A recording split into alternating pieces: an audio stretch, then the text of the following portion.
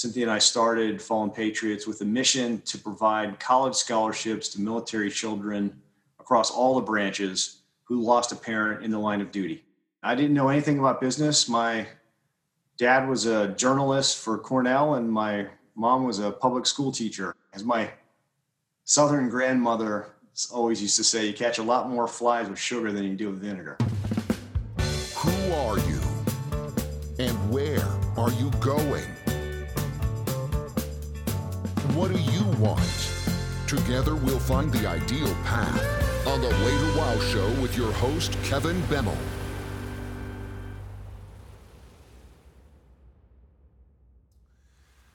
Making our way to wow it's just not a linear process.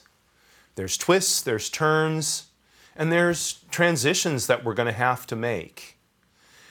Today, you're going to meet someone who's made an unbelievable transition from military life to the civilian world, doing dynamic things on Wall Street, and at the same time, giving back to his fellow military members. Stay tuned. I think you're going to enjoy this. How do you optimize your finances? My guest on the Way to Wow show this week is David Kim. David is an honors graduate from the U.S. Military Academy at West Point, as well as Harvard Business School. And, as you would expect from the consummate overachiever, he also went to Army Ranger School, an airborne school, and the Jungle Warfare Training program for the Army as well. He served as an artillery officer in the 7th Division of the U.S. Army. And then he got out of the Army, and in 1994 he got involved in the private equity business, which he's been in since then. Currently, he's with Apex Partners. He's the global co-head of investor relations. Apex is one of the leading private equity investment firms in the world. They operate in the United States, Europe, Asia, Latin America, in particular India. And they have raised over $48 billion in capital. And I suspect David was had a hand in at least part of that. In addition, David is the co-founder and CEO of Children of Fallen Patriots Foundation, which, along with his wife, who volunteers as the programs director, serves the children of our nation's veterans. We'll talk to David a little bit more about that. David, welcome to the Way to Wow show. Thank you. Good to see you again. Thanks for having me. My pleasure. Thank you for coming on. So, David, you hear a lot, at least in military and veteran circles, about the value that veterans can bring to the business world. In your case, you have some rather specific training in both the airborne and Army Rangers. How did being in those more elite parts of the Army impact your transition into the civilian world? Well, I think there are a number of core skill sets that overlap. I think just to, before I dive in, I think I'd just clarify, I graduated from Ranger School, so I was Ranger qualified, but I did not serve in a Ranger battalion, which would be at a whole nother level, but okay. I appreciate the thought behind that anyway. But, I think that people from the military, just given the breadth of experience that you have, the level of responsibility that's thrust upon you and accountability that's thrust upon you at a very young age for a lot of people in some very dangerous situations, and where something goes wrong, it's on you. And I think the scope of responsibilities that you have are quite broad, obviously, and operating in some dangerous places and so forth under very tough conditions. I think it just breeds a certain core competency in sort of being able to manage a team, obviously in leadership, in being able to work through influence with people, both vertically and horizontally, and people within and without the organization. People in the military have to work with civilians, not only military people. So I think it gives you a lot of dimensionality to the skill set. And so civilian employers don't always necessarily understand that, because so few of them have had any direct military experience. But I think those that that do, and that's an increasing number of employers value that skill set, because they realize that judgment and character and leadership is much harder to teach than the technical skills that are typically required in a civilian position. That's a lot easier to pick up, but what is really hard to teach someone is that trust and dependability and ability to make decisions in the midst of ambiguous situations. Agreed. So I want to pick up on something you said, because it really plays against the common notion among people who without experience in the military, and that is that the military works, somebody gives an order and somebody follows the order, and that's how leadership works. But you mentioned influence as a skill that was learned in the military. Certainly as a chaplain, I ordered nobody around. Anything I could accomplish was done through influence. Peel that onion for us a little bit. Talk, how is it that influence is such a big part of leadership in the military, which goes against this somewhat of a stereotype, I guess? Yeah, sure. So I think any big organization, be it civilian or military, is composed of many different parts, and many of which don't report to each other, but they need to work together smoothly in order to accomplish the overall mission for the team. So in my particular circumstance, I was an artillery officer. So if the infantry needed some artillery called in or a helicopter strike, so forth, that was my job. And I had a team of about 6 men that we were attached to this infantry company of about 150 men. Now, I had to support that company. I was responsible to the company commander. I had to work with his subordinate units, the platoons that were reporting to him. I had people detailed out to each of them, and we had to get things done together. And I didn't command any of his people, but we needed to be able to work together smoothly in order to accomplish the mission. And so that's where that influence comes through. You sort of, you have your rank, but you really earn your influence, and it doesn't matter who you're talking to. You got to respect where they come from. You got to try to make an effort to understand where they're coming from, their motivations, their needs, their desires, and then also what you have to get done, and try to find a way to get together as a team. So let's talk about young people for a minute who don't have the benefit of some time in the military, but for whom developing that ability to influence people, how can they do that? I think for me, I think it comes down to maybe less acquired knowledge than trying to just understand people, trying to use the golden rule. It kind of comes down to really basic things of, look, they have their job. I have my job.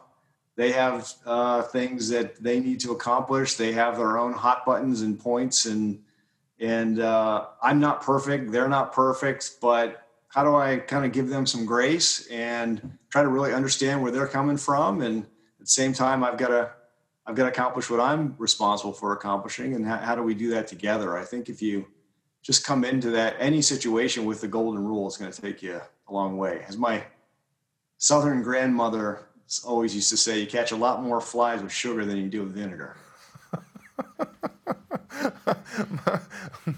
She's not here, so she can't hear me say this, but my wife tells me the same thing.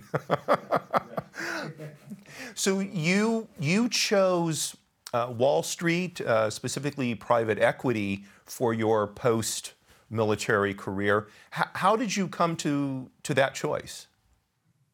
I found it to be just a career that's incredibly varied, because you invest in many different industries.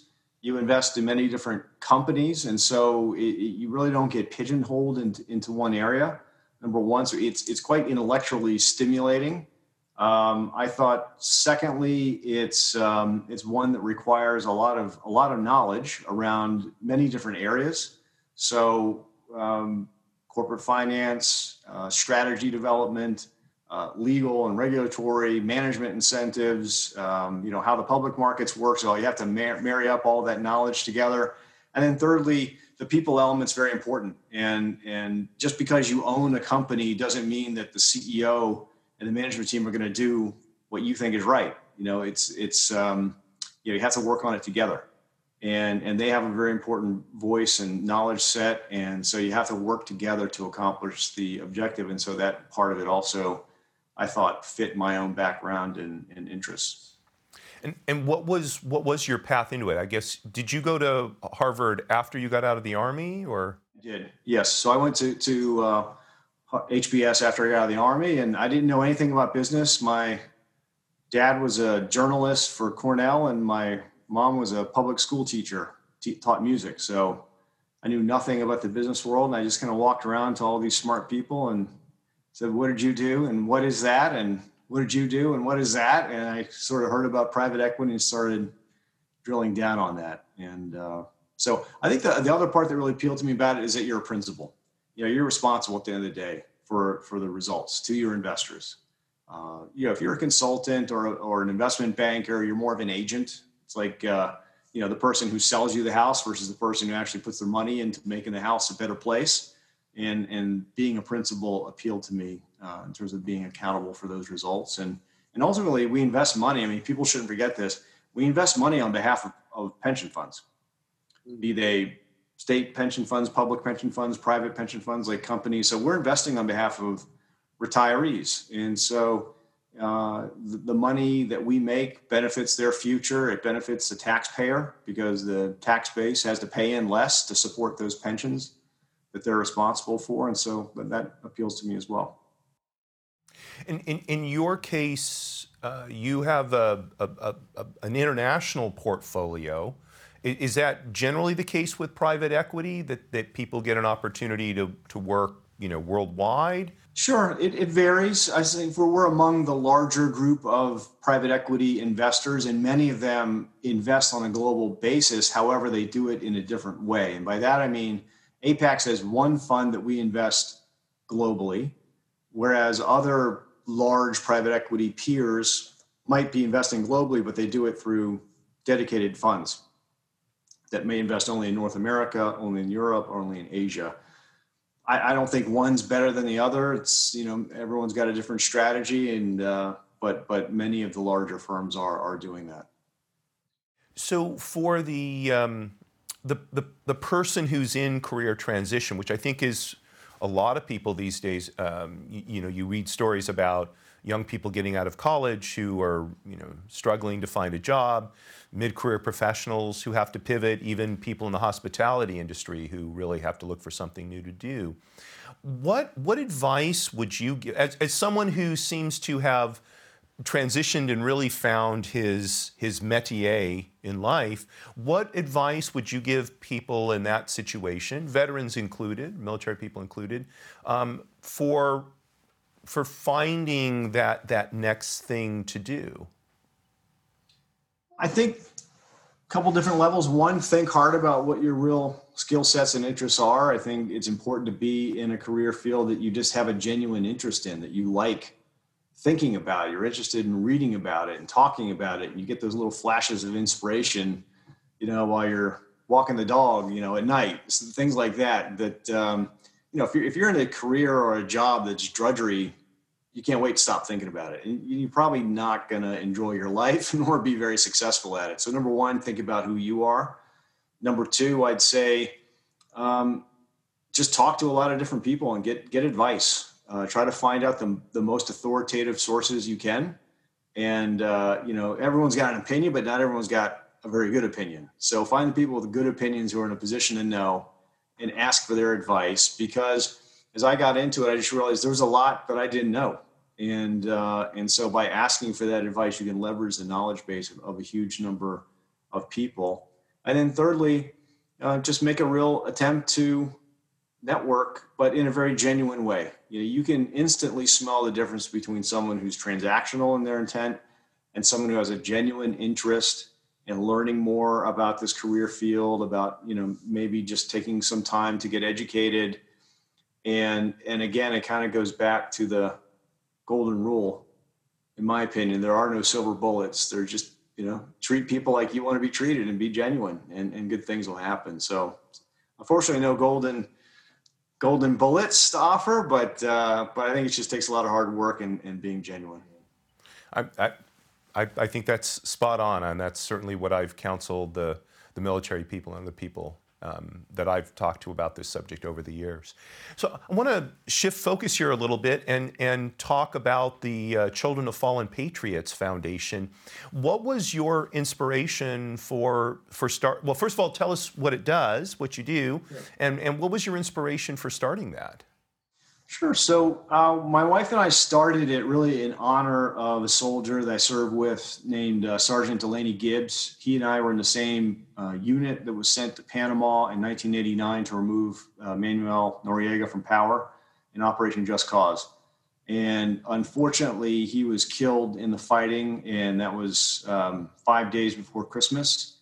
And he had a baby daughter due in March, and he was only 21 or 22. So that was a tough one. I didn't know him personally, but he was the only member of our unit that was killed. And I just kept thinking about his daughter.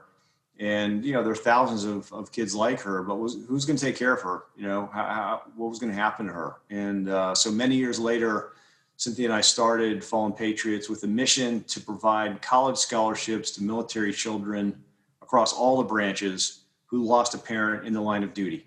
And that includes obviously combat. There are lots of training accidents. There are lots of suicides, unfortunately, that result from military duty and illnesses and things like that. So we thought that was really the best way that we could honor the sacrifice of our fallen heroes, because they're gone. What else could we really do? I think what they would want above everything is to take care of the people they love most in the world, are their kids, and give them, hopefully, the bright future that their parents would have wanted for them. Yeah.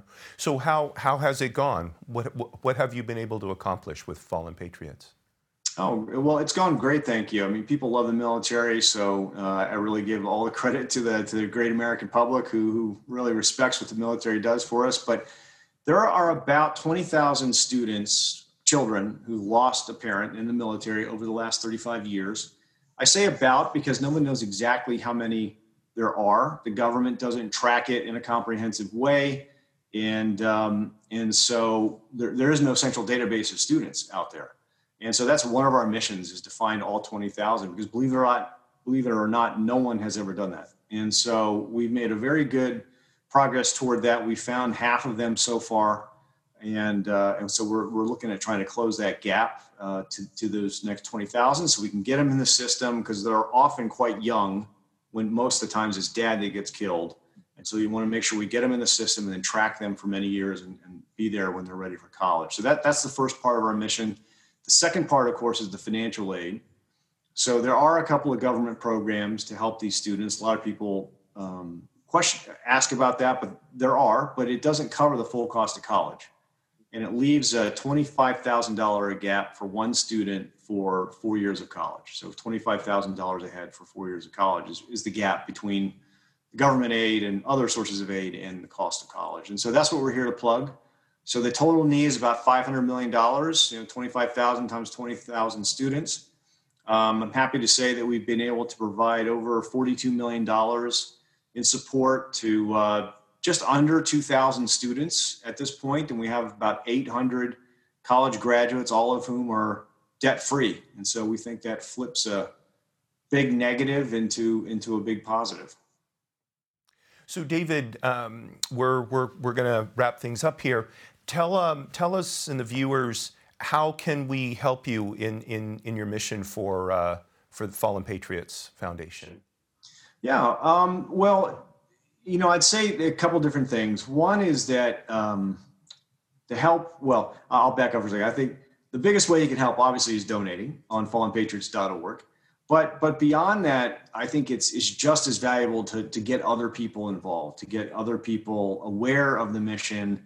And because everyone I've found, left or right, no matter what race they are, they appreciate what the military has done for us, and they give us our way of life. And so getting them involved in our mission would be super helpful to, not only raising the money that these students need, but also finding more. So we have on our website a thing called Team Fallen Patriots, where it's almost like a GoFundMe, where if you have, you want to set a goal and raise a certain amount of money from your network and get other people to contribute and so forth, you can do that right on our website, and it's quite easy. So I think that's very important. And lastly, I would say that it doesn't matter how much you give. the families are extremely grateful for the support. The financial support's important, but just as important is the message of support that it sends to the families, because they lose a loved one and they think that people have just forgotten about them. They have to go rebuild their life. But, they're so grateful. We hear over and over that, all this support just says to them, their fellow Americans will never forget them, always honor their sacrifice, and will always be there to have their back. And that just means more to them than you can know. So I think this is a particularly appropriate time of year to do that. And I think that's a good note to end on, really an uplifting note of service to people who have, as you so rightly noted, help us live the kind of life that we're able to live here in the United States. David, thank you so much for being a guest on the Way to Wow show today. Really, really appreciate it. Thanks so much, Kevin. I appreciate you having me on, and I appreciate your service. Great to see you. So good of you to join us this week. I hope you enjoyed hearing from my guest, David Kim, and you'll consider helping him meet his mission to identify all 20,000 children of fallen patriots and help them as they make their way to WOW through the Fallen Patriots Foundation. The link is just below in the show notes. Whether you can make even a small contribution or help David and his wife connect with a potential recipient, anything you can do will be appreciated. Courage at all times, my friends. Marie, you're still my belle.